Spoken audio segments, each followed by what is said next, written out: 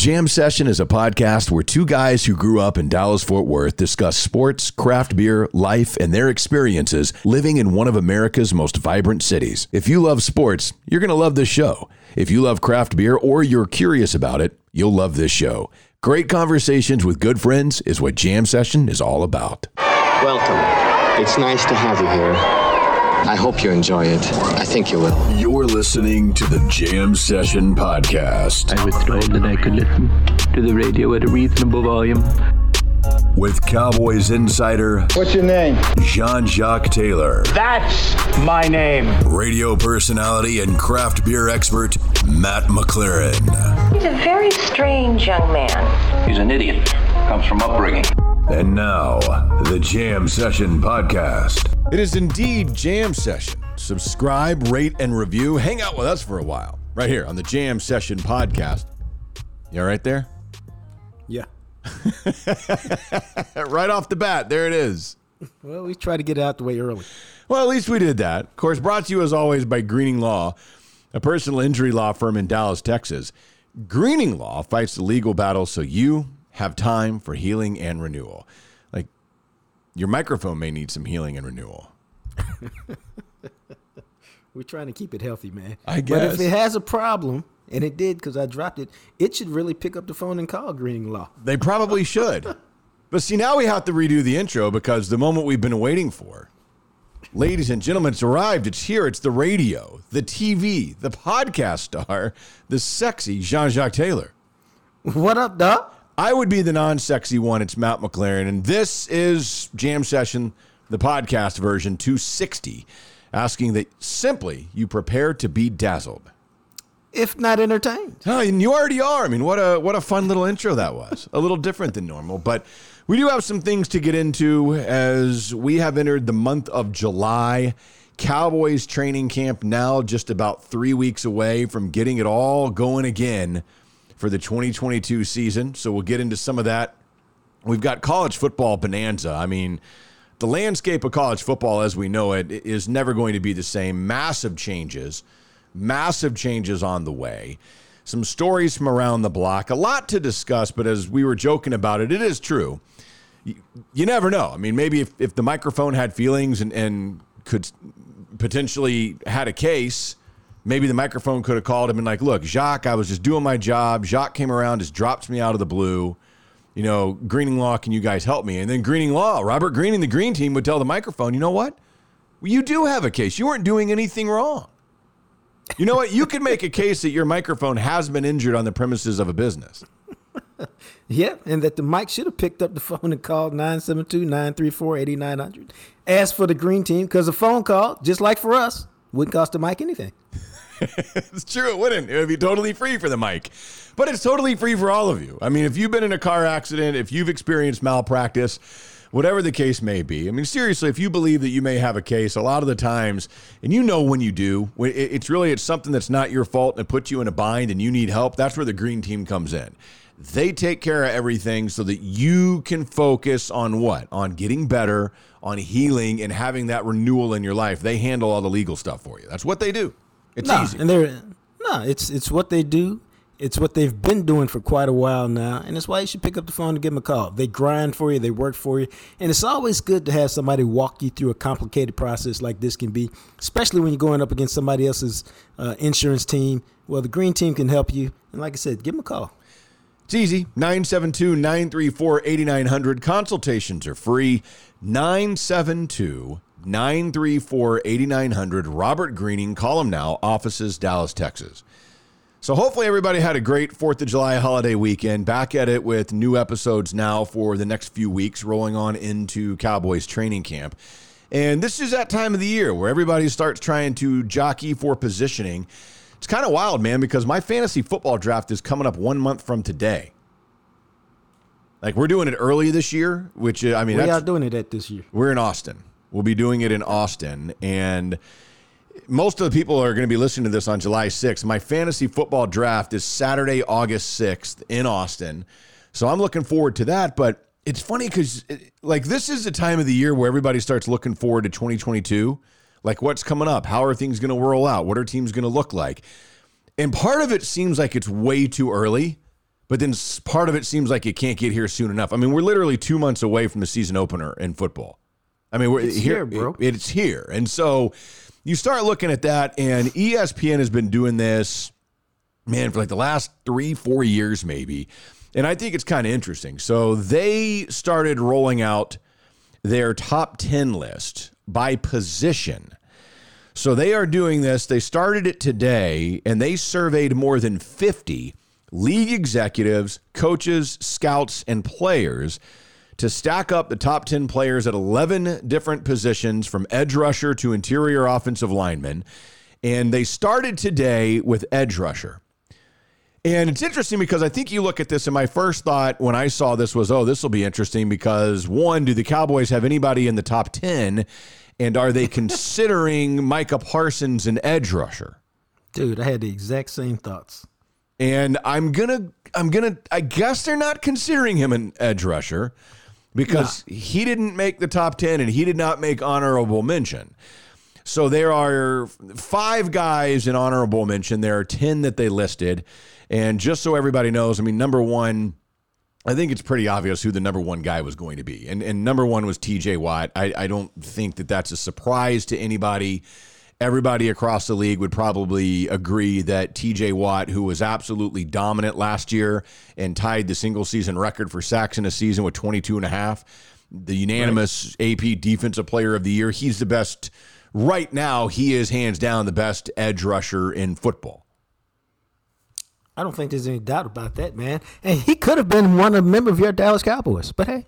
He could have been, but hey, you know what? Taco Charlton for the defense, you know, if you can draft players, they'll learn the scheme and they'll fit. You'd hate to draft a guy who's really talented and ask him to play in a scheme that he just isn't any good at. I mean, I'd rather have the guy who's not as talented but definitely can play in that scheme.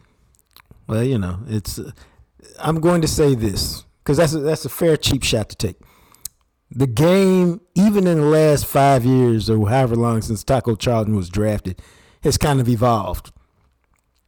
And now, and some guys, maybe some teams had progressed anyway, but we saw with a guy like Dan Quinn, if you got an innovative, creative defensive coordinator, J-Ron Kurtz comes to mind, you figure out a way to take dudes and maximize their talent. You can see a vision for a guy who doesn't quite fit the standard, that for a position where there's height, weight, speed, whatever.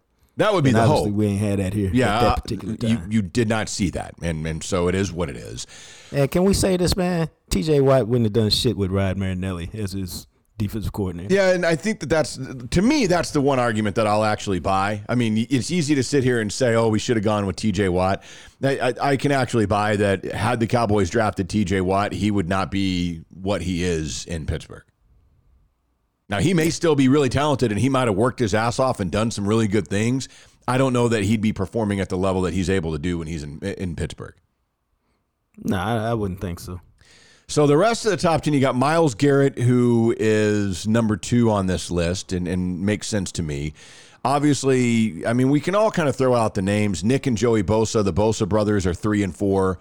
Max Crosby, who last year wasn't even listed in the top 10, this year is 5th on the list at 24 years old. I mean, that dude just got paid in the offseason and is, I mean, he's one of those guys, Max Crosby, that, and I don't know where he came from, but it's like out of the blue, that dude just showed up and all of a sudden you're like, okay, Max Crosby, like, he is dominant.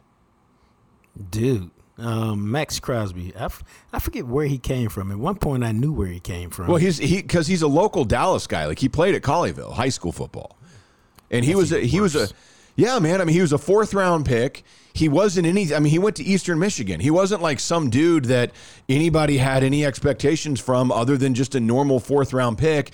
And then lo and behold, you look at what he's done when he arrived for the Raiders, and you're like, okay, who the hell is this guy? It happens like that sometimes, man. I wonder. We need to find out what his deal is. Like, what's his deal? I don't know, man. But it's really kind of interesting because he's one of those. And I mean, this happens from time to time.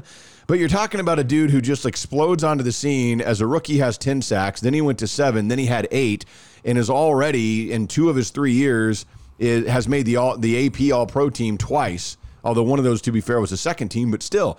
I mean, it's for a fourth-round pick. Like, they just opened the gate, and he's like, here I am. All right.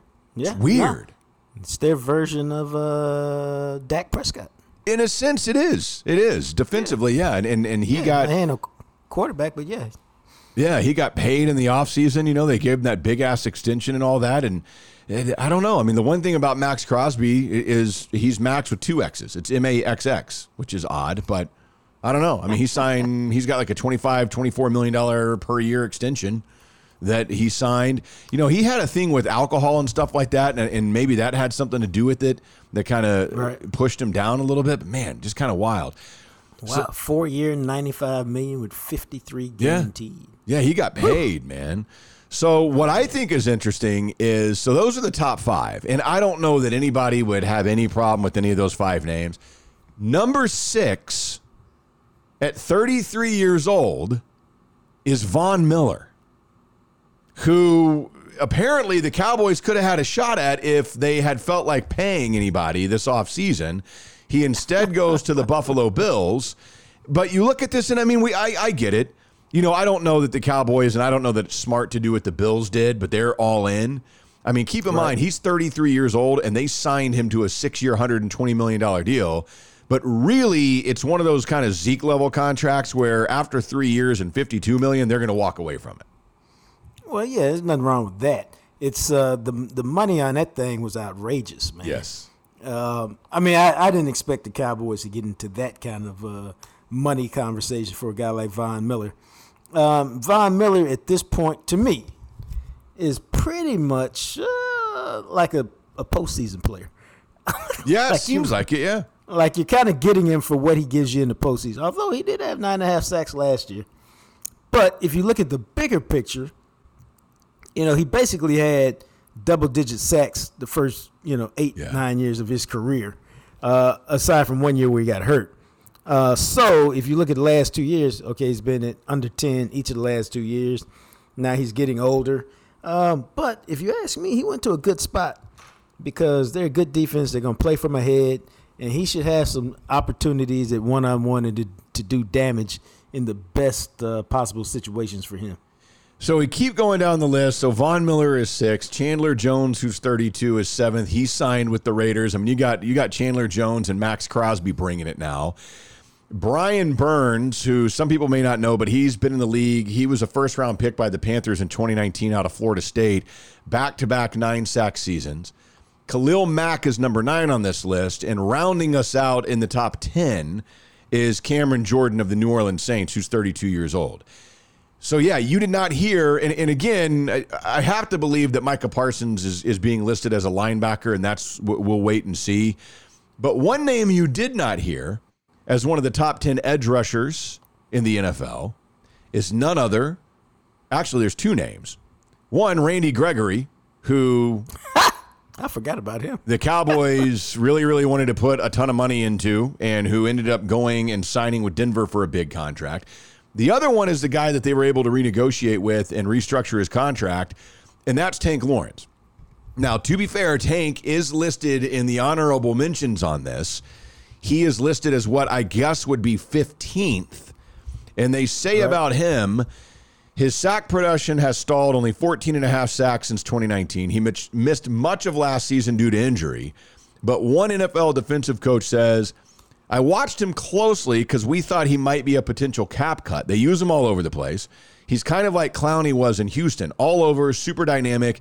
If he stays healthy, there's a ton of production left. Joker plays super hard, king on the chessboard, is what they say about DeMarcus Lawrence.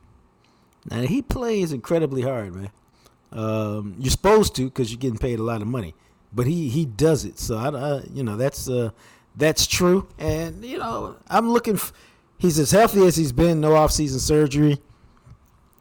And they need him to make it happen. This is not like, hey, if you can make it happen, cool. Yeah. No, they need him to make it happen. He's in good shape. And so, man, I'm looking at this year like we should get a pretty good, whatever he's got left, we should see it. You got to see it. You need to see it because who else is it that you're going to see it from? Yeah. Up front. I mean, literally, who else is it? No, they need him to be a difference maker, and he's got to be a difference maker. And, I feel he hadn't done it the last 2 years, but I will say this. I know what the numbers were last year, but, he missed a lot of time. Yeah, he only played 7 games. He was clearly pretty active player last year. He's a good dude with a lot of personal pride. And when you get those guys, man, I expect him to have a good year. And if not, it's going to be some sad singing and slow walking off the field at AT&T on the regular. Yeah, it's one of those things, and we had these conversations back when they were signing him to that contract originally. And, of course, they've redone it. And for those that don't know, the restructuring on that was 3 years at $40 million. He's going to be on the team this year. He's going to be on the team in 2023 because the dead cap is just outrageous. But after that, I mean, honestly, if they wanted to, they can walk away from him after the next 2 seasons, and it would only cost him $9 million in dead cap. But it'll be interesting to see because of everything that he built, and then he got the contract and the injuries hit. It didn't work the way that any of us, I think, wanted it to work, and I get it because even guys like John Owning, who we used to have on the podcast all the time that are like film nerds, they talk, he can play the run. He's one of the best run defenders. And that's great, but you and I both have kind of been on the same page this whole time. You don't get paid in the NFL because you can defend the run. You get paid because you sack the quarterback.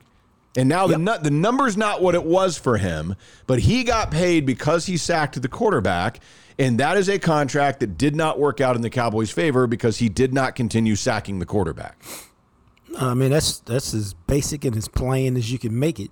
I've always said that, man. I mean, you could talk about hits and hurries and whatever, man. Mm-hmm. You get paid to put the quarterback on his butt and get the sack and get off the field. That's what you get paid for. And if you don't do that, then, there's a problem. But that's why he got the big money. That's what they need him to do. And if he's anywhere close to being that guy, again, then that would give them legitimate playmakers at all 3 levels: defensive line, linebackers, secondary. And that's how you can win games when you got playmakers all over the place. See, now I wonder how much they'll have to use Micah and put him more on the edge. Because you look, and we did this the other day when we were going through those 10 reasons the Cowboys season may be a dumpster fire. And you start looking at this, and we've talked about this at receiver. We've talked about this at offensive line. That defensive line, there just is no one else on the edge that I think you even consider double teaming. So Tank is going to get double teams constantly. He may get triple teams. Now, we like Gallimore. When he's healthy, he has shown he can do a little something. Odigizua looked like as a rookie last year that he might have a little of what Gallimore has, and that gives him 2 big-bodied dudes in the middle. But your edge, I'm talking just edge guys only. Dorrance Armstrong's probably going to have to start opposite Tank. You got Dante Fowler Jr., who they brought in this offseason, who's going to be coming over. And who knows, maybe he's the next Keanu Neal level guy and one of those former Atlanta guys that Dan Quinn had success with and knows. And he rediscovers something with the Cowboys. And then behind that, you're looking at Sam Williams, the second-round pick out of Ole Miss. I guess Golston, seeing if he can improve on really very little of what he showed as a rookie in 2021. And that's basically it. I mean, those are, I'm just talking edge guys. If we're going to have Micah Parsons as a linebacker, it's that and Tank Lawrence. Yeah.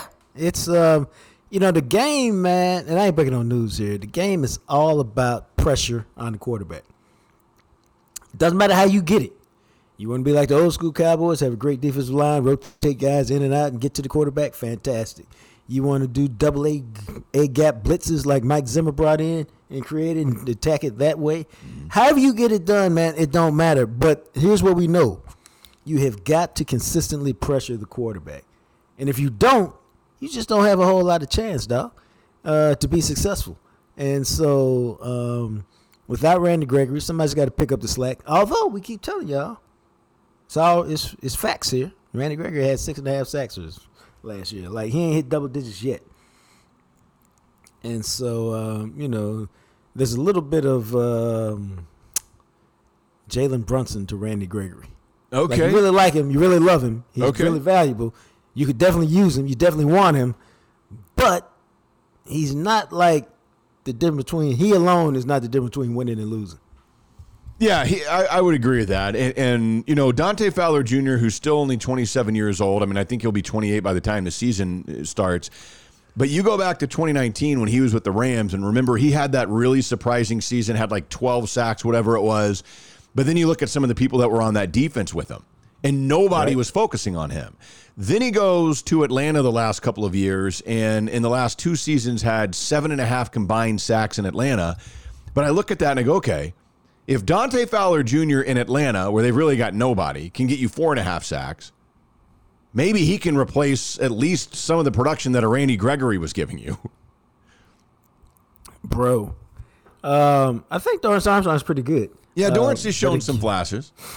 And he's shown that steady improvement. And now, you know, you may get a little bit more. But, again, Randy Gregory's got some dynamic aspects to his game.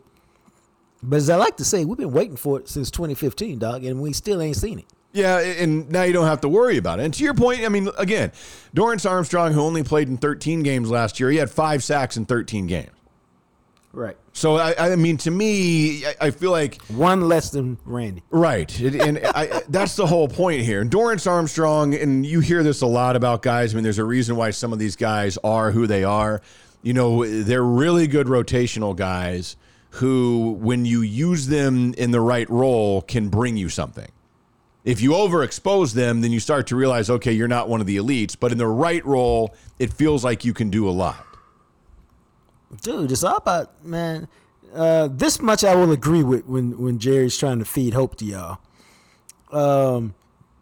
Guys do have an opportunity, man. And all you can really ask for is an opportunity. That's all. I mean, you know, me and Matt have spent quite a bit of time over the years talking about our various careers and how we ended up where we ended up. And for both of us, at a certain point, it's you get an opportunity. Yeah. Doesn't matter how it arrived, whether it was great fortune, whether it's somebody else's misfortune, whether it was dumb luck, it doesn't matter how it arrived.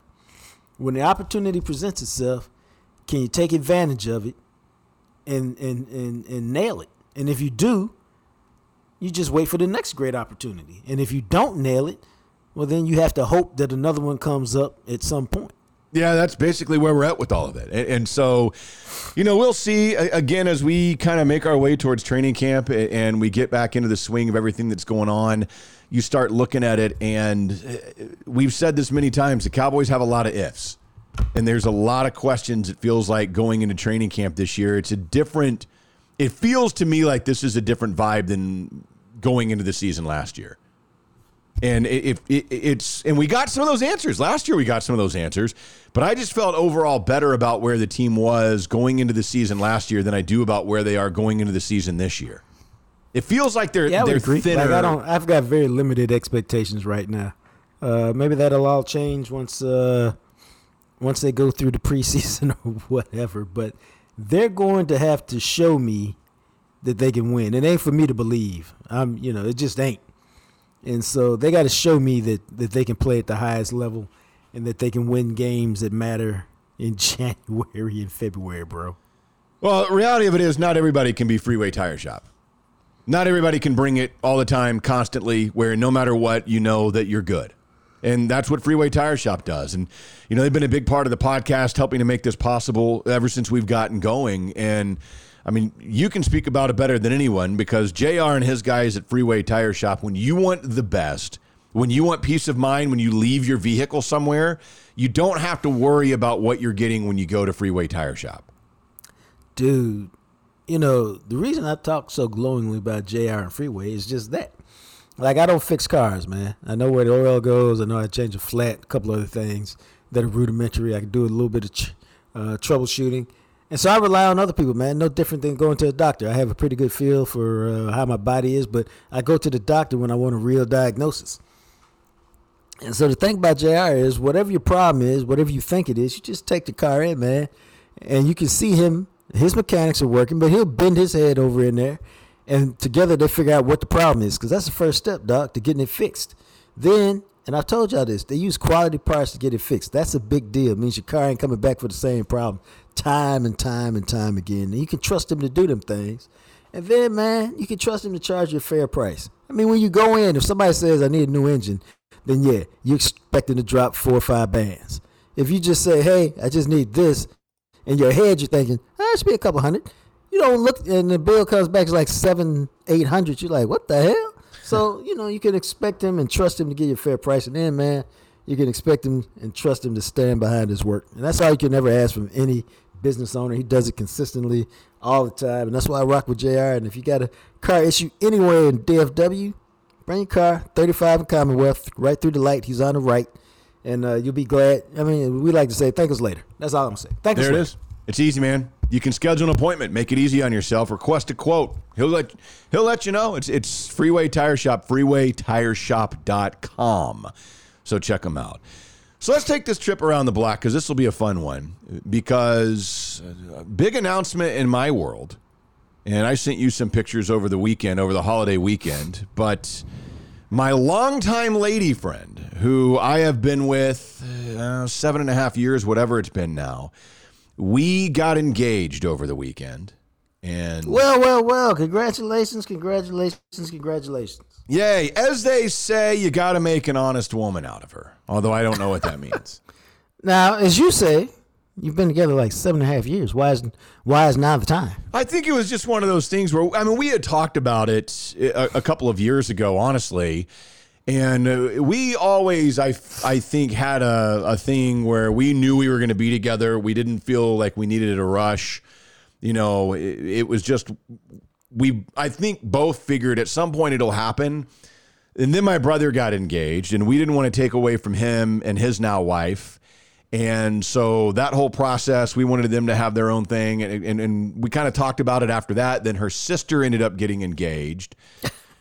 And so, we're like, well, and so then once all that was done and over with, and we kind of started to really talk about it, man, probably about a year ago, like when we were going to go through this move again, kind of like, okay, well, what do we want in the future and how do we want to get there and things like that. And she was like, I think I'm ready. I think I want to move in that direction. So I was like, okay.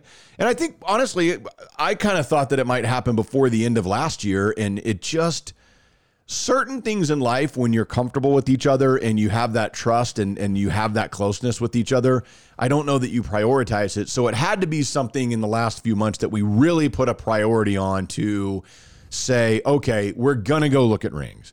We're going to go and do this. We're going to make these steps happen, because otherwise we're just going to keep talking about it, say that we want to do it, and it's never actually going to happen.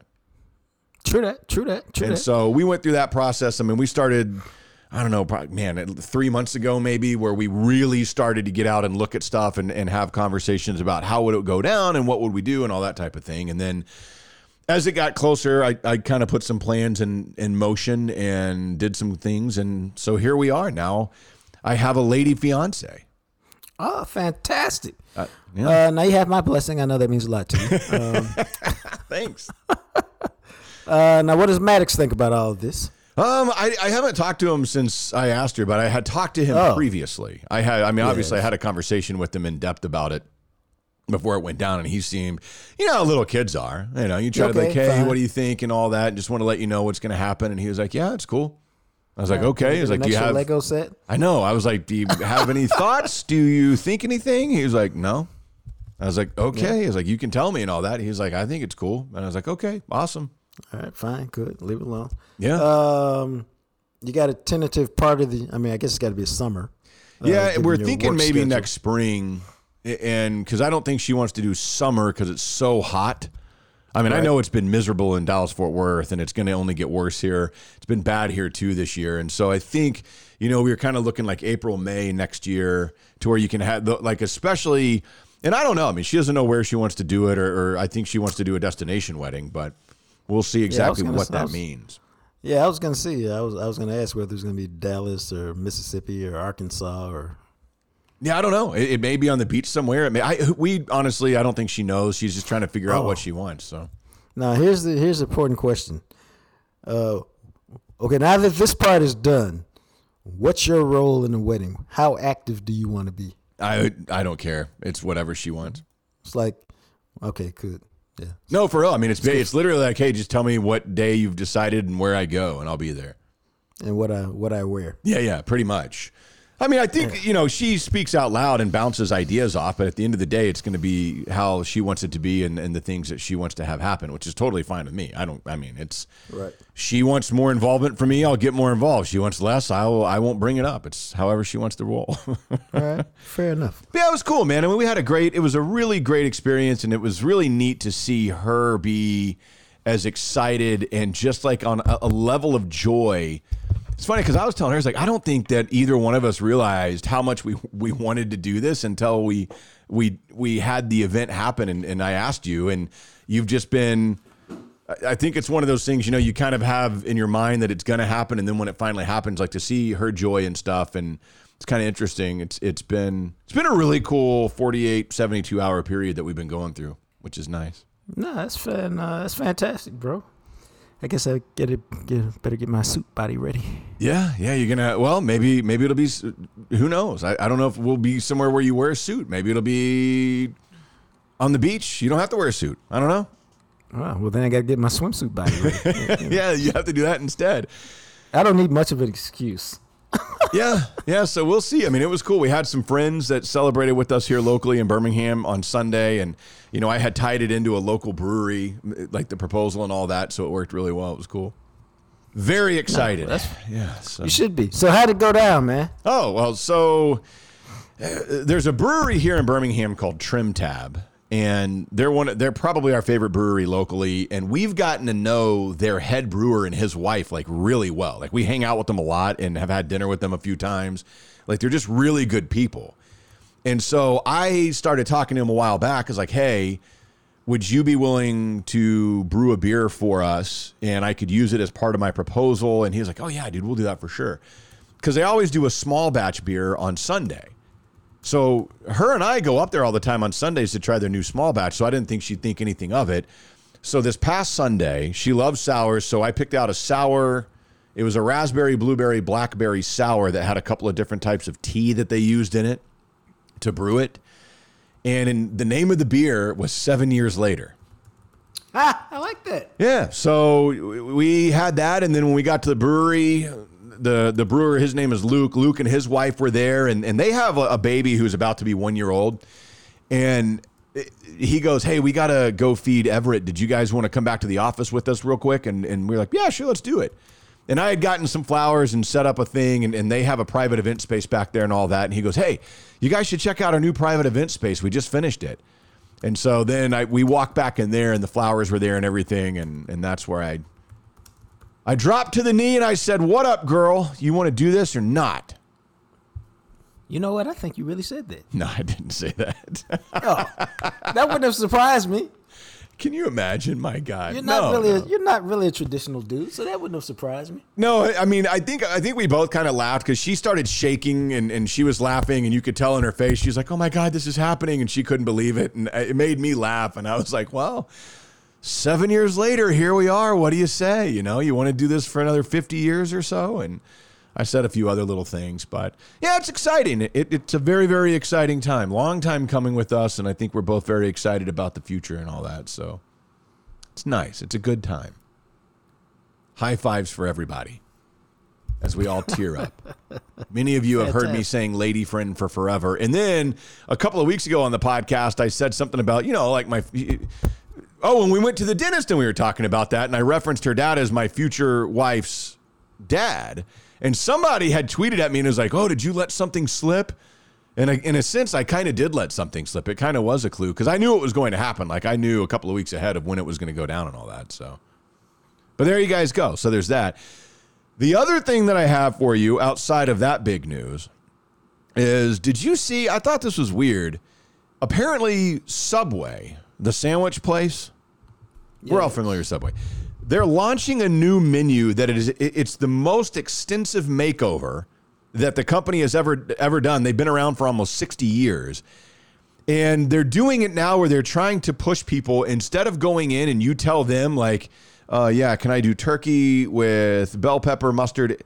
Instead, they have 12 sandwiches. They're all new to the menu, divided in 4 categories, and they want you to basically pick a sandwich that is already pre-decided. Now, you can still trick it up, But they feel like this will help to streamline the menu and make the process quicker because they said that things had gotten really slowed because of all the limitless combinations. It slowed down the speed of the lines at a lot of their restaurants. I get that. It's hard to retrain people after all these years, bro. I'm telling you, I don't know that I'm going in there asking for a sandwich. That's part of what makes them charming. Yes. I can go in there. I can literally have it my way. A little heavy on the mustard, not quite much on the mayo, a dab of this, a speck of that. Now, I'm patient with everybody until somebody shows up with 5 orders. Yeah, then you got a problem. Because it's like got to read through each order. Only one person can make it. A lot of the times it's like, oh, okay, well, here, I put the meat on the bread, and then you'll have to wait for this guy, and he can do all the random different toppings that you want. The other thing I like about Subway is your sandwich is fresh. It ain't been sitting there. If they're prepackaged, it could be sitting there. Yeah? See, I don't think they're prepackaged. It's still fresh. It's just that now, instead of like trying to stand there and figure out what you want on the sandwich, you go, hey, I will have the big, one of them is like it's called the Boss, which is the meatball marinara sandwich, but it's called the Boss now. And then they added melted mozzarella cheese on it. So you would just go, oh, I'll do the Boss. And then they can just make it with all the ingredients on it instead of you going, yeah, let me do the meatball. And then, oh, what type of bread do I want? Oh, what are the options? Oh, okay, let me do this. And then what can I add? I'll be interested to see. I haven't been to Subway I don't even remember last time I went to a Subway sandwich. Now, It's not that I don't prefer. I like sandwiches. But if I'm going to go for that type of sandwich, I would prefer Jersey Mike's would be my number 1. Really? And then Jimmy John's would be my number 2. And I would go to those 2 ahead of Subway every time. Now, I think I've been to Jersey Mike's once or twice. I don't think I've ever been to Jimmy John's. Dude, Jimmy John's, they have, and see, I don't know if I told you this, but I randomly decided, like, I'm not going to say that I cut out all bread because I will still eat bread, but I stopped eating carbs in the morning at breakfast, and I stopped eating sandwiches at lunch where I'll take like 2 turkey rolls, which for me is just like a piece of cheese and some turkey, and I don't eat the bread at lunch anymore. Right. So when I go to Jimmy John's, I get lettuce wraps. And I actually did this. Really? I did this like a week ago, because you can get any sandwich Jimmy John's makes, they will put in just a lettuce wrap. So instead of eating all that bread, you can just have it on lettuce, and it's good. I mean, it is crazy good like that. So yeah, I don't know what it is, man, but sandwich shops, because I love sandwiches, I love them, and I'm not opposed to bread. It's not. Again, I mean, I eat bread on the weekends. I don't know what it was. I just got bored, and I was like, well, I wonder what happens if I cut out carbs for breakfast. And then I was like, oh, I wonder what happens if I stop eating carbs at lunch. And then I'm curious, like, what will the results be? So I don't really pay as much attention on the weekends. But I don't know. It's kind of interesting because sandwich shops are something that I enjoy. The chain sandwich shops, there's so many of them. Quiznos used to be everywhere, and now you never see a Quiznos, although I know they still exist. Right. There's so many different ones, Which, and the Great Outdoors, and so many good sandwich shops. Some of them are regional. Like some of them, there's sandwich shops here, one called Mama Goldberg's. Everybody calls it Mama G's. And there's like 10 of them in the Birmingham area, and they don't exist anywhere else, and they're freaking awesome. And part of that is, like, what toppings do you offer me? What's the quality of your meat? What kind of, like, are we doing fresh bread? Some of these local sandwich shops, there's one here that I love called Amper Sandwich, and it's the only one that exists. They get their bread made daily, like from some local baker here. And so their bread gets delivered, and then they get all these cool toppings and stuff that are really fresh and organic. And I mean, their sandwiches are insane. So I don't know what it is. You have to be at a certain level for a sandwich, I guess. And Subway to me is just not on that level anymore. Well, sometimes when I'm traveling, it becomes the best of bad options, or the lesser of several evils. Sure. It's hard to go wrong with a turkey breast sandwich with a bunch of spinach on it and some red onion. And some bell pepper. It's hard to go wrong with that. The bread you wouldn't like, but if you compare it to the other stuff, you're just like, you know what, I'm going to deal with this bread. Yeah, but outside that, it's amazing how I haven't evolved as much as you. But, like, I don't have a loaf of bread in my house. I'm much more of I like tortillas, like burritos. Like I like that stuff. Yeah, something like that. I prefer that. But I think I've bought 1 loaf of bread in the last 6 months. It's interesting. And that got mildewed, even though I was keeping it in the refrigerator. Man. Yeah, like I'm not opposed to bread, like I said. I mean, it was more of a curiosity thing. And because I was eating shredded wheat squares every day for breakfast. I'll tell you, this is exactly what happened. And so, I would eat a bowl of shredded wheat every day for breakfast. And then some of the guys at the radio station thought that was bizarre. Like, how do you, like, you think that's good? And I do. I think it's very delicious. Yeah, they called me one day, Greg McElroy, his show. He calls me, and I'm on the air with them. And they're, like, giving me crap. And Greg goes, dude, like, I'm just surprised you like to start your day with that amount of carbs. And I was like, what? So I went and looked at the box, and I was like, oh, my God, there's a ton of carbs in this.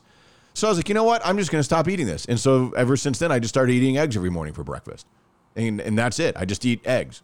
And then, like 2 weeks ago, I don't even know why, I got curious, and I was like, well, I wonder what would happen if I stopped eating bread for lunch. And instead of having 2 slices of bread, I just ate the stuff that I put on the sandwich without the bread. And mainly just curious to see what I notice, any fluctuation in like body fat percentage and some of those other things that I track. No, I got you. So it was really just a curiosity, and I have noticed a little bit of a difference. But again, it's only been like 2 weeks that I started doing that. Oh, is that right? Yeah. See, I thought you'd been doing it longer than that. No, man. The eggs I've been doing for, probably 3 months. But the no bread at lunch I started doing like 2 weeks ago.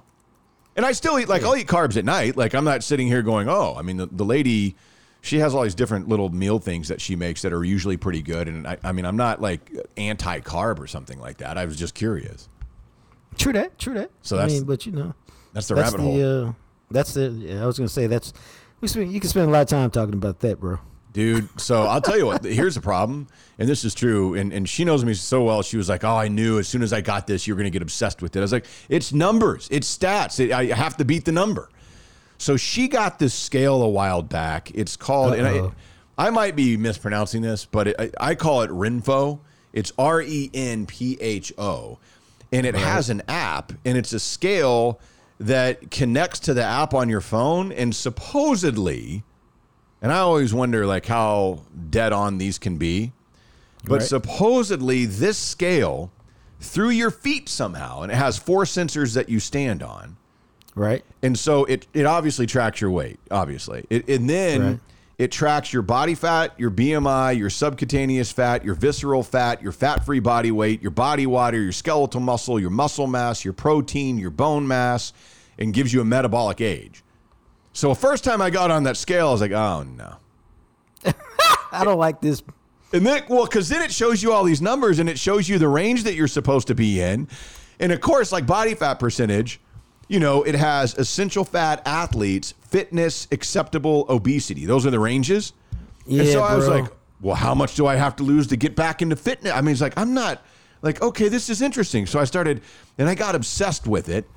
And now, like, I weigh myself, like, once a week. I get up, I'm naked, I get on the scale. I make sure, after I peed, and I make sure I got rid of all my extra weight. Am I getting a really good rating here on this thing? And then I look and I go, all right, cool. Yeah, that'll work. There we go. There we are again. This is why Matt's my boy, because I'm worse than you, bro. I get up, go work out, sit in the sauna. I start every workout with 12 minutes in the sauna.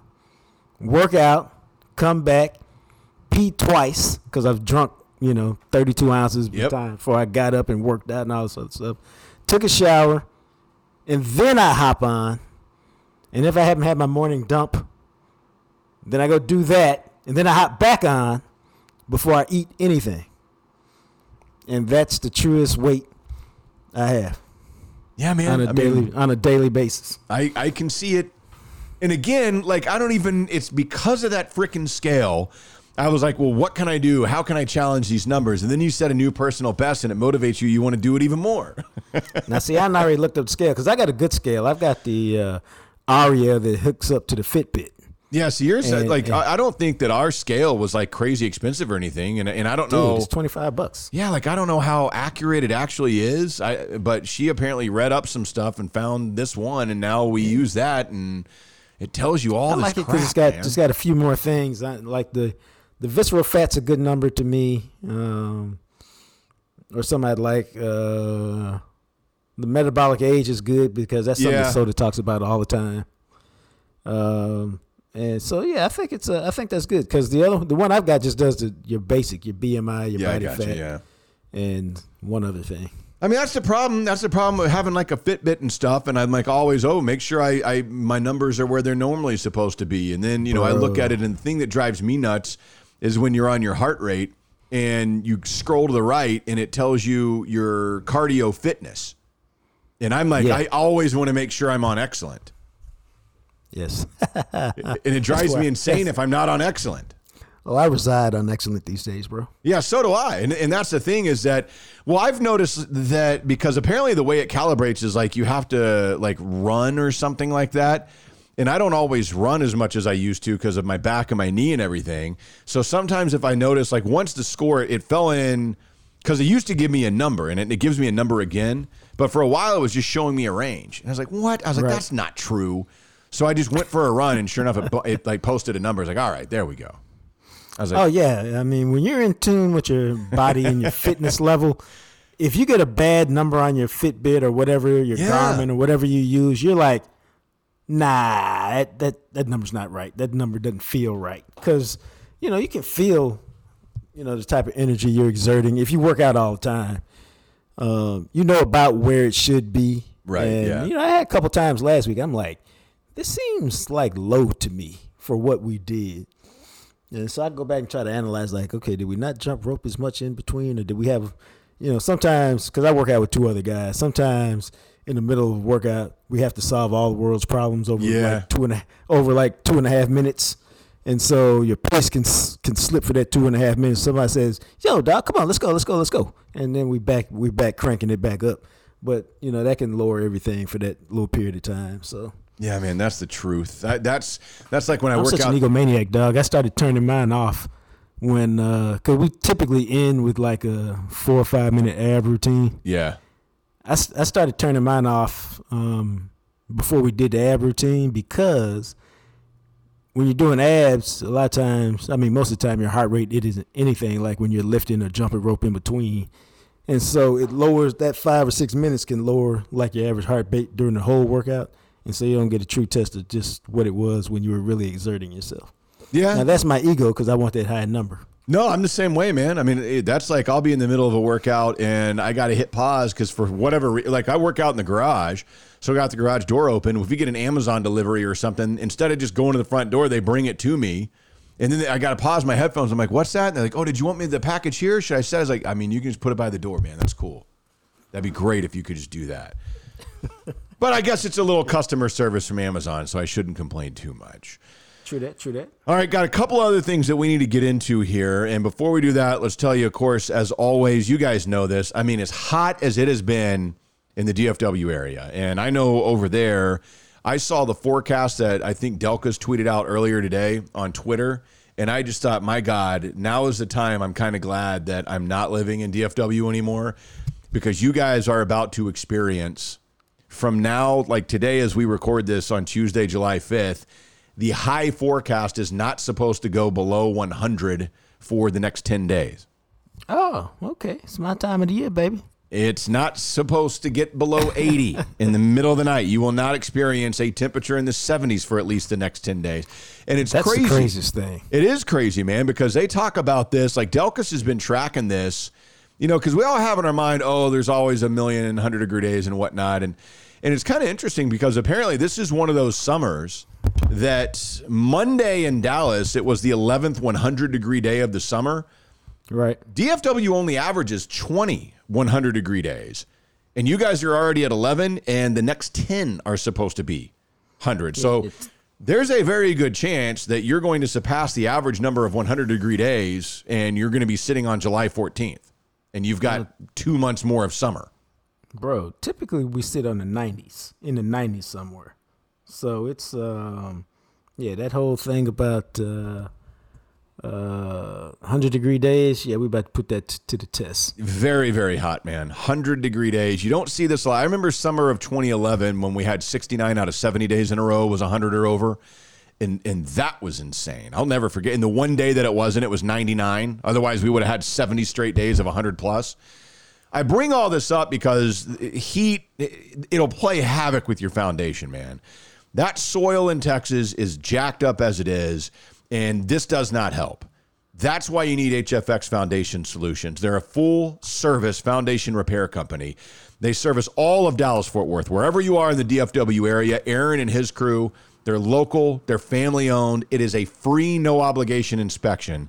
So as we go through this crazy heat, as you guys go through, I should say, if you start noticing those cracks, if you start noticing sticking doors, really you should just pick up the phone and call HFX Foundation Solutions. It's peace of mind. Have them come out ahead of time. Don't hesitate, okay? Come out there, have Aaron and his team come out and check it out, and give you the peace of mind that Matt's talking about. Because there's nothing worse in Texas than foundation problems, bro, when you're talking about a homeowner. And so if you can get ahead of the game, or how about this? Have HFX give your house the once-over, the colonoscopy for the house, as we like to call it, and you come back clean. Hey, it's perfect. It's peace of mind. You can relax. Pop some bottles maybe. And if there is a problem, you find it early. Chances are, which means it'll cost you a fraction of what it'll cost if you find it late. So give Aaron and HFX, his team, a call and let them give you the peace of mind we all crave in the Texas summer, baby. 817-770-0174. They're online at hfxfoundation.com. Again, free, no obligation inspection. You think you got a problem? Find out. If you do have a problem, catch it early.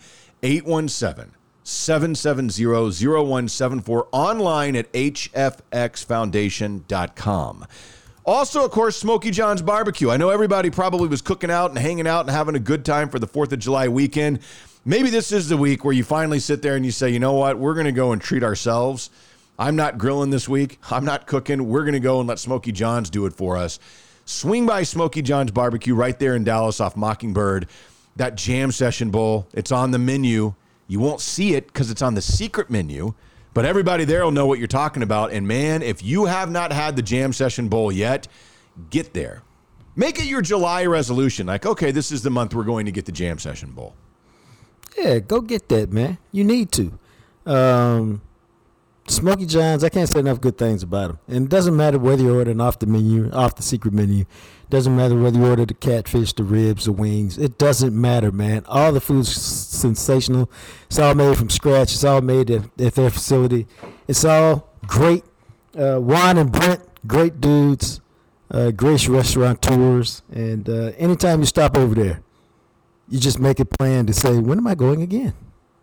Pretty much, yeah. I think everybody's going to really enjoy it, man. It's local. It's family-owned. They've been great partners with us here on the podcast, so get on over there and support them. That jam session bowl or anything off the actual menu. I mean, you can't go wrong, and if you don't live in the area, do what I have done. Get the Smokey John's barbecue sauce. Get the Smokey John's rub. You can use it with whatever it is that you have at home. I actually put that on a sandwich the other day. I like their barbecue sauce so much, I use it on random things, more than just drinking it out of the bottle. Like I'll pour it on a chip, or I'll dip a like a vegetable in it or something like that. And then the other day, when I did have a sandwich, because it was on the weekend, I was like, you know what? I'm going to treat myself today. And I poured Smokey John's barbecue sauce on the sandwich. And it was really good. I don't know. It was really good. Smokey John's, SmokeyJohns.com if you want to order the sauce or the rub. College football, man. I was curious to get your thoughts on this because you are a Big Ten fan. You are an Ohio State guy. The Big Ten along with the SEC, we already knew they were the two most prominent conferences in college football. Well, a week ago, last Thursday, the biggest bombshell that we have had since Texas and Oklahoma a year ago announced that they were joining the SEC, and maybe even more stunning because of the fact that these are two teams on the West Coast, and the majority of the Big Ten's footprint is nowhere near the West Coast. USC and UCLA announced they are bringing the Los Angeles market, and they will be joining the Big Ten in 2024. It is a colossally seismic shift in college football, one that very well could mean the end of the Pac-12.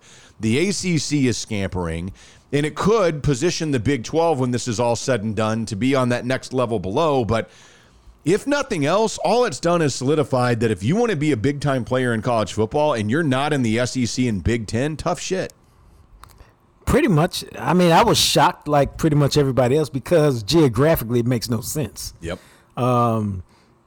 and we're not even talking about the other sports, whether it's baseball or, volleyball or cross country or whatever.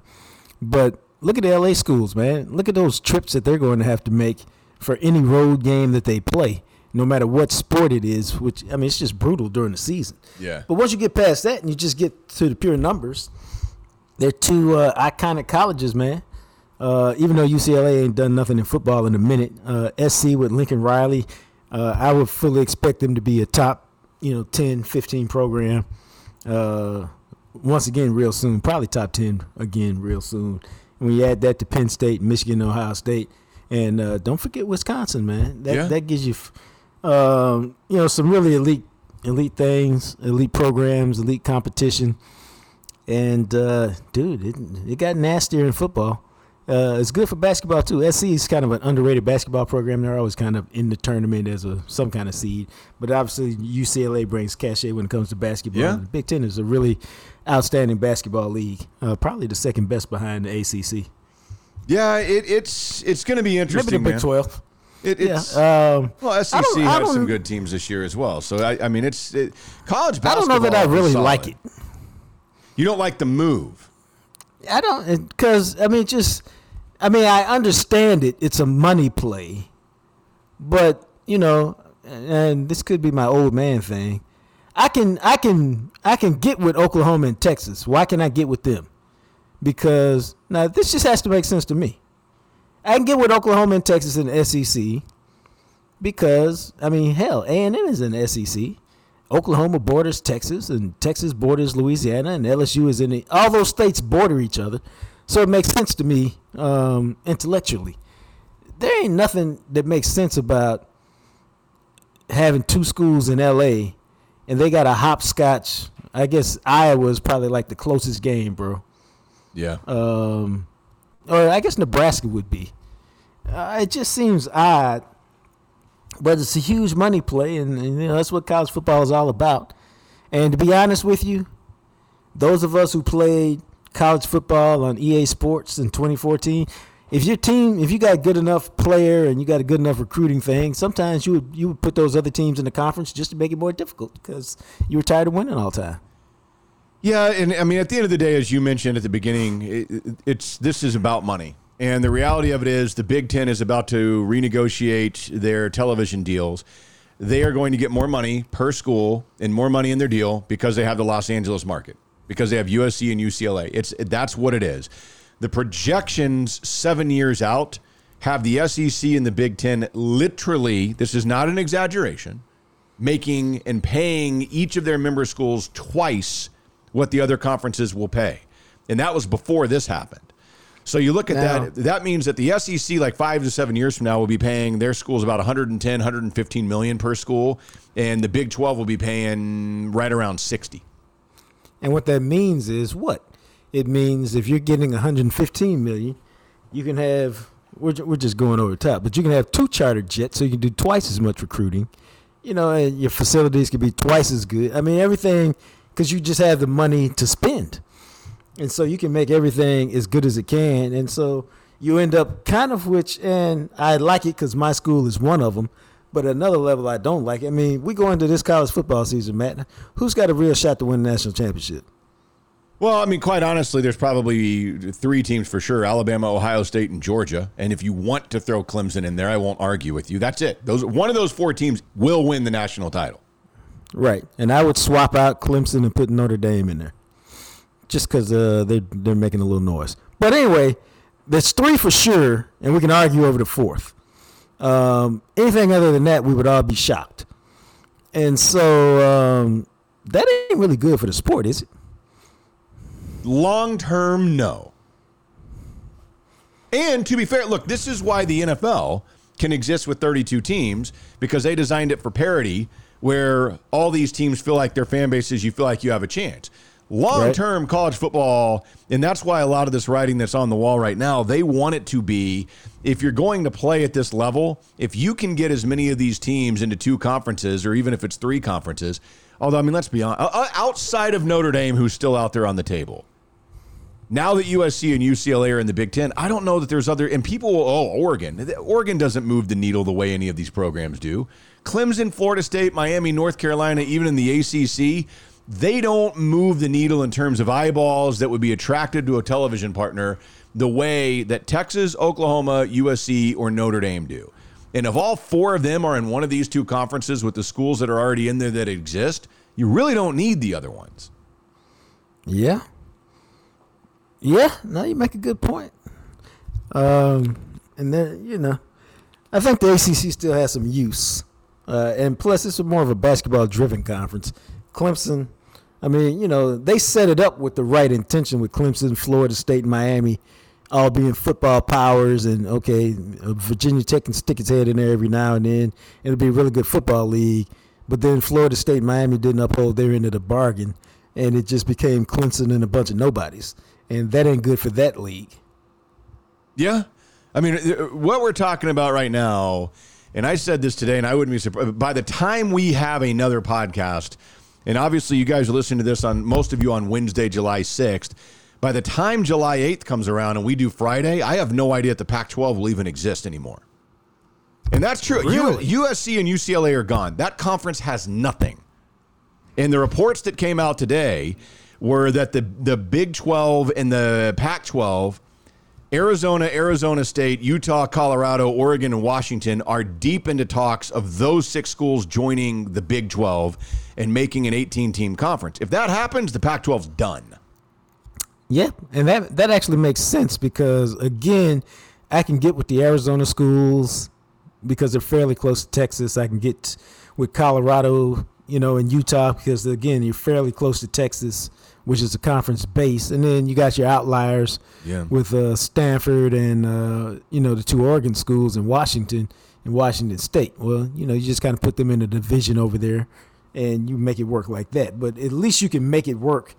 And so, I guess we'll be – but again, I wonder how that affects the playoff and all that. Well, the playoff is going, again, at the end of the current contract when it runs out in 2025, there is nothing else. They haven't set anything up. And so now if the SEC and the Big Ten want to, if they've got all the brands, they could go to whatever television thing and be like, hey, we're going to do our own playoff. It's just us. We've got a 32-team mega conference, basically, and we're the only ones that are going to be eligible for it. Is that cool? Or do we need to make sure? That's why like Clemson and Florida State and teams like that in the ACC are freaking out right now. They don't want to get it left behind. The problem is the ACC has a television contract that runs through 2036, which makes it very difficult. They screwed themselves, man. The ACC, those schools are going to get a fraction of what Big Ten and SEC schools are going to get as this thing continues to go down. And there's no way they can renegotiate it. Now, if Notre Dame wanted to join the ACC, maybe. But if you're Notre Dame, why would you look at that and be like, oh, that's the conference I want? They'll join the Big Ten. This is for sure what's going to happen is I think that at best you're going to have 4 conferences. I think the Pac-12 is probably done. It sounds like it. Wow. And I don't know how they salvage it. Because if you're any of these other schools and another conference calls you, you got to leave. You have to get away from them. Why would you stay? What can the Pac-12 do unless they start doing it to where there's some sort of different level revenue sharing where you say, okay, Oregon, Washington, if you guys will stay, you guys can make more money than the rest of us. You can make more money than Oregon State and Washington State, whatever the case may be. Yeah, but I don't know who wants to roll like that. Right, and if you're those other schools and you're sitting there going, hey, we can get into a conference that'll pay us more, or we can stay in the Pac-12. Because honestly, the Pac-12, whose TV contract is up at the end of 2023, right. So like what network is looking at, without USC and UCLA, you don't have the Los Angeles market. What network is looking at the leftover schools going, man, can't wait to make sure we pay those a big number? Nobody. It's crazy to think, but the Pac-12 in some semblance has been around since 1915, and it may be done. We'll see. We'll see, but I don't know how all the conferences survive this because there's too much jockeying for people trying to move in position to get where they want to be and all that. No, you're right. I don't see how the Pac-12 survives because they don't have any. Yeah. They don't have any properties anybody wants. Yeah, man. They're gone now. or the two biggest ones have gone. Yep, you're exactly right. And so now these other schools, well, hey, Pac-12 says, let's wait and see. We can save this and let's stick together. And they'll all say that publicly, while privately they're going, oh, my God, if somebody calls, take it. We got to go to that conference. Yeah. So we'll see, man. But this is this is fascinating. Bombshell. It is. Bombshell, fascinating. Really, to me, it feels like what we wind up with, and maybe it takes a couple of years to navigate through all this. It feels like that's what college football is going to be for like the next couple of generations. Yeah, I'm like, damn. I don't like it, but maybe it doesn't matter all that much. Well, I don't know. You're an Ohio State guy, so you should be okay. Well, yeah, that's what. But I mean, a lot of people say I have an ego, but I try to not make it all about me all the time, bro. Well, sometimes that's good. I would like the rest of college football to thrive as well. Yeah, and that's I think that the waters they have to navigate. Is there enough out there where you could do something that's more modeled like the NFL, or do you need 100 different teams at the high level like there is right now? I don't think you can model it after the NFL because of the parity thing. Everything in the NFL is designed for parity. I mean, You're not going to be able to tell colleges, oh, you can only recruit, 2 5-stars. I mean, it's just like... Maybe not, but with the money and whatnot, I mean, if you had less teams, it'd be easier. It'd be a lot easier, even if it's, say, 36, 40 teams, to implement a set of rules that everybody in those two conferences follows, and you've got one czar of those two conferences versus, hey, there's... I mean, I guess you could... I think the way you create parity is probably through... what's the word I'm looking for? Like money you can spend on a program. Yeah, and instead maybe of a salary cap on players, it's more like, okay, everybody can spend. I mean, it's like a fantasy football thing. Okay, everybody can spend $100 million on their football program. How you choose to divvy that $100 million up or whatever the number is up to you. Yeah. Or you could go deeper. Everybody's got $100 million to spend on a program. You can spend 20 on recruiting, 20 on facilities, 20 on players. You could do it that way. Or something like that. Yeah. I mean, we'll see. If you wanted to create parity. There's a lot, man. There is a lot. I think everything's on the table, and I'll be very curious to see what the structure looks like when we emerge from everything that's going on. And, I mean, there's a lot up in the air of these next couple of weeks. Fascinating. So the other thing to get into here is the Dallas Mavericks. NBA free agency. We kind of knew that this was going to happen. It became more and more obvious when we were last recording our podcast. Jalen Brunson is a New York Knick, and so much so that it sounds like the NBA has looked at this and goes, yeah, the Knicks tampered, and nobody cared. Oh, guess who tweeted me who cares? Des Bryant cares, apparently. Des is pissed that the Knicks got Jalen Brunson and that as soon as the clock struck midnight, basically the deal was on the table and totally guaranteed. And the Mavs, that's the weird thing, is the Mavs never got a chance to talk to him. He was just done. He wanted to go to New York and didn't care about anything Dallas had. No, but, I mean, come on, dog. They had all year to talk to him. They had plenty of chances. They had plenty of chances to talk to him. He ain't hard to find. His agent ain't hard to find. Now, with all the things set up, with the agent being the son of the Knicks president and all his relationships with the Knicks and stuff, that's hard to overcome. But I'm just not for the whining, dog, man.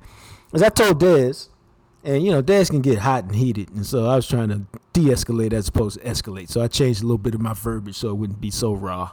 But the bottom line is, man, everybody knows this is how it gets done in professional sports. Yeah. So don't sit here and tell me, oh, they talked to him, we never got a chance. Dog, you knew how to get in touch with his agents. You knew how to tell him, hey, Jalen, this is what we're looking at. And the bottom line is, I don't know if they were going to spend all that money anyway to get him because, again, we keep talking about he's an outstanding player. But, does anybody think he's Luka? I mean, does anybody think he's a top 15 NBA player? And so sometimes this happens where a guy plays so well, the numbers go crazy, and you're great if you sign him. Yeah. But if you don't sign him, I can't sit here and bitch that you didn't want to pay him $27 million a year, even though I said after one of those series, paying whatever he's worth. Yeah, it sucks to lose Brunson. It does. There's no other way around that. Right. The Mavs now. And I'm not trying to say it doesn't suck, but I'm just more like, Yeah, well, yeah, I'm kind of like that too, and I'm very curious to see if he will be able to do what the Knicks and what he hopes he can do, being the guy in New York. We'll find out. I'm not convinced that he can, but we shall see. Good for him getting a shot. The thing now with the Mavs is the Christian Wood thing, obviously the trade that came before the draft was their big move of the offseason. You're not going to be able to do another move like that. But they did go out and they re-signed Theo Pinson, and they made a move in free agency, and they signed JaVale McGee, 3 years, $20 million. Of course, McGee, who has spent the last season, I mean, the dude's been everywhere. Last season, he was the backup to DeAndre Ayton in Phoenix. We saw him in the playoffs. We got a little flavor of what that was like. He spent the year before that with Cleveland and Denver, the 2 years before that with the Lakers, the 2 years before that with the Warriors. I got to be honest with you, man. Do you have any recollection of him whatsoever as a Dallas Maverick? JaVale McGee? Yes. Yeah. I do not remember him at all as a Mav. No, I remember. I mean, I can't give you any highlights, but I remember him playing. He only played 34 games. I don't know why I remember him. Well, you know what? I remember him because, okay, don't judge me, man. You know, I was a sports nerd as a kid. And yes, I used to listen to the radio broadcast on a regular basis.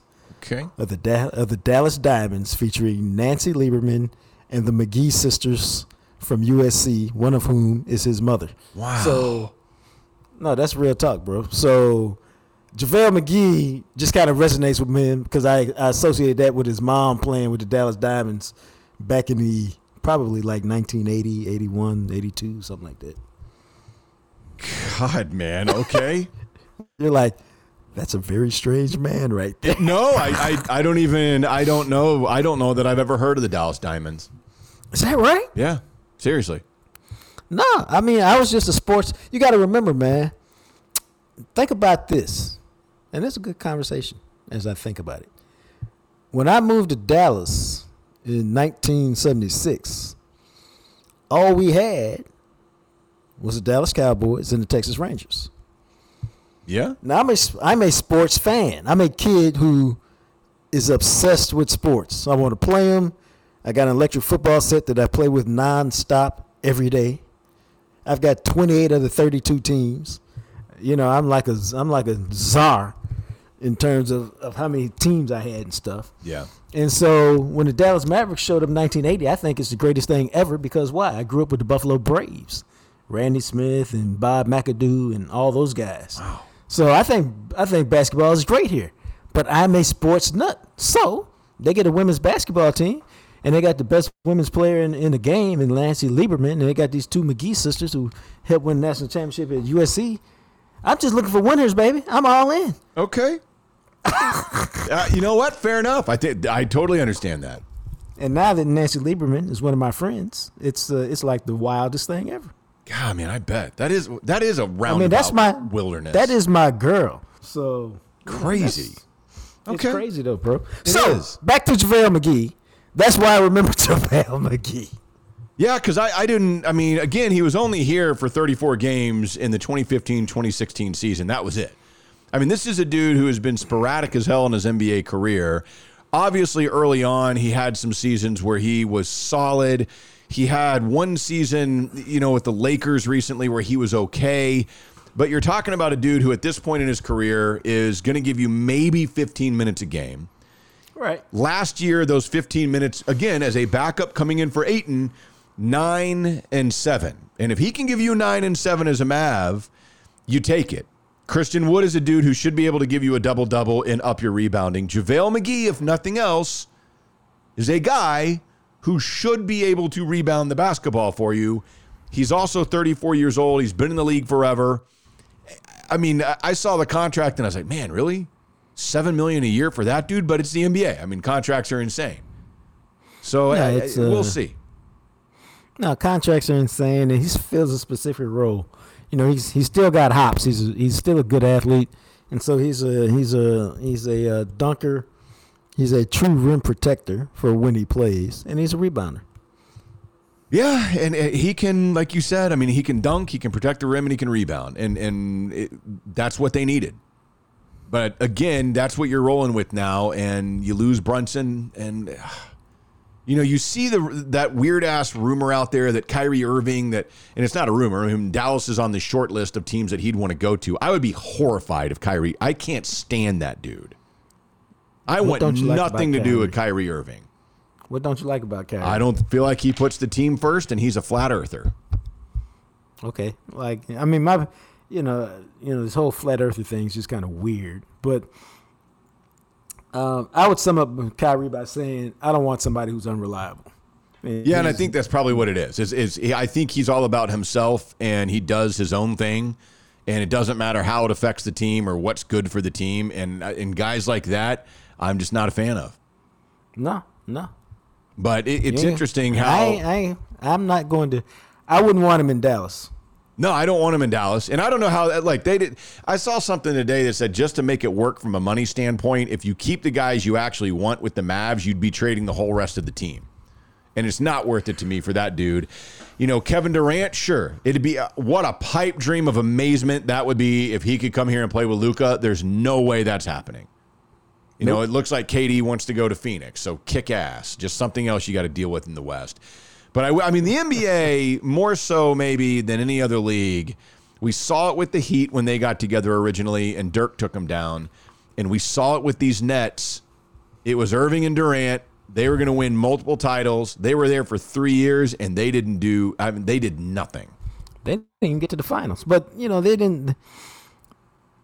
It's not NBA 2K, man. No, true. And Durant was hurt, and Irving was hurt, and there's injuries and all that. And I get it. I'm just saying. KD, I would be colossally interested in. And Kyrie Irving, I'm good, man. I'm out on that dude. I'm not far behind you, bro. I mean, I don't know. It's the NBA to me is still the one league, and you see this in baseball sometimes, but you see it in the NBA more so than anywhere else, where guys get contracts that are so ridiculous.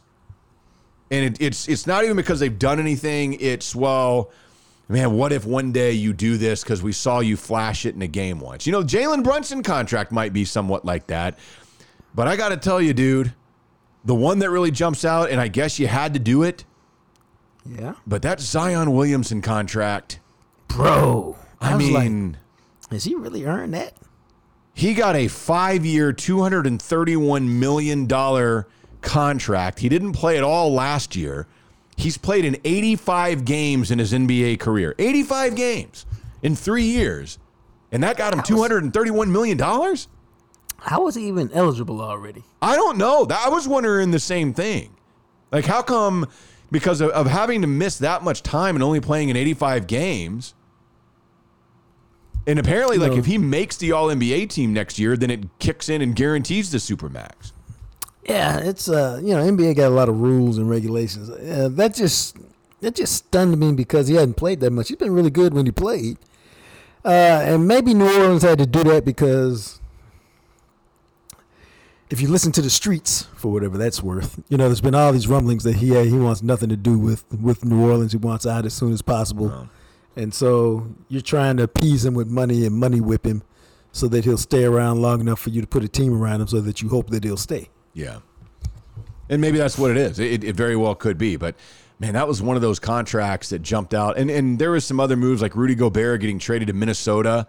And you just kind of wonder, I mean, are the Timberwolves ever going to be anything ever? You know, and look, I don't pay attention to the Minnesota Timberwolves. I don't even. They should now, man, because they can move Karl Anthony Towns to power forward. Rudy can play real center. And they got Anthony Edwards.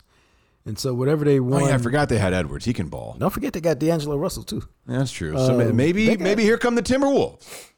No, they got a better roster than the Mavericks to me now. Yeah, Minnesota made the playoffs so much last year. of it is style of play. Yeah. Man, that's one of those franchises that sometimes, like, if you had to say the most forgettable sports franchises in all of sports, they might be on that list. Yeah. No doubt. You know, they have won 2 playoff series in their entire history, and they haven't won a playoff series since 2004. Ooh, that's a long time. I mean, think about that. That's in 20 years. I mean, they've been a franchise. They were 1988-9 when it was their first season. They have won 2 playoff series since 1989. Wow. Think about that. I don't want to. That's terrible. It's Minnesota. It's the Timberwolves. I mean, they're trash. They've always been trash. All right, before we go, I was going to wrap it up, and then I saw this note, and I just want to throw it out because I'm curious what you think about this. Because I don't know what to think about this guy. And Joey Chestnut, who at the Nathan's hot dog eating contest over the weekend, he won his 15th hot dog eating contest, his 8th in a row. He ate 62 hot dogs, which was his lowest since like 2015. And he still beat the guy in second place by 15 hot dogs. And I don't know what, like, there's something to what he does where he's the greatest hot dog eater of all time. But I don't know how I categorize it or how I weight that. I just think it's dumb. It is dumb, but see, the thing of it to me is they train. Like, he trains for this. He takes it very seriously. You know, he does things to his body to make sure, you know, as he, like, if you ever saw the 30 for 30 with him and Kobayashi, I mean, he does specific weight regimens and stuff so that he can be at his peak when he's doing this. And I was like, I mean, you're training for it. You put time into it. It's a competition of some sort in which you can win a lot of money, and he is dominant. Yeah. No, I mean, he's good at it. He's great at it. I just think it's dumb. You know, man. You know, I don't want to get on my soapbox about starving kids. Yeah, no, I mean, there's that. But once you get past that point of it, you know. Yeah. I mean, at the core of I'll what tell you what it is, man. I chalk it down as the essence of America. Oh, there's a lot of talk truth about to it. why America is the greatest country in the world, blah, blah, blah, blah, blah. What you're doing is you're saying a guy like Joey Chestnut, who's made hundreds of thousands, maybe millions, because he can eat a ridiculous amount of hot dogs faster than anybody else in the world or the country. That's the essence of America. Yeah, I mean, you're right.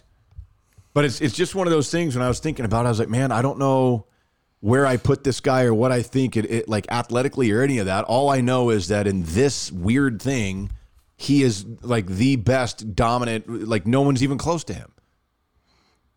You know, because to me, like, this seems like something stupid. Like, hey, what do you want to, like, who do you think could eat more hot dogs? Like, and you and your friends get together and you're like, I can't believe you ate 4. And this dude's just plowing through them in 10 minutes. It's I don't know what to make of. I really don't. It's like if you wanted to tell me he's one of the greats, I'd be like, you know what? I guess I can see that. And if you want to be like, it's the dumbest thing, it's fake, I'd be like, I can see that too. It's a weird thing with the hot dog eating contest. But Joey Chestnut, man, I mean, he's been doing it since he was 22 years old. 15 out of 16 he's won. And I mean, it's just not even close. It's bizarre. It's bizarre. Oh, man, it's a talent. I was just a fat guy, but I could eat a lot of hot dogs. No, and I guess that's what it is that every time I see it, it feels like I'm watching a talent contest at a high school, and yet this guy is like, there's no one on earth that can do what he does. Like I said, man, we should all have a talent like that. Amazing. And that, my friends, is the podcast. Hope you enjoyed it. We'll be back again. Got another new episode coming your way. It'll drop on Friday on July 8th. So be looking forward to that. We appreciate you, and we will talk soon. Thanks for listening to the Jam Session Podcast. Make sure to find us on Instagram at Jam Session Cast. Of course, you can also find us on Twitter at McMatt Radio and at JJT_journalist. Our podcast is sponsored by Greening Law, a personal injury law firm in Dallas, Texas. Greening Law fights the legal battle so you'll have time for healing and renewal. Give them a call at 972-934-8900. Greening Law Office, Dallas, Texas. As always, thanks to Purple Elephant Music for the music you hear at the end and the beginning of each episode. He, of course, is the radio, TV, and now podcast star, the sexy Jean-Jacques Taylor. And me, well, I'm just a guy, Matt McLaren. We'll catch you next time right here on the Jam Session Podcast, available everywhere you listen to podcasts.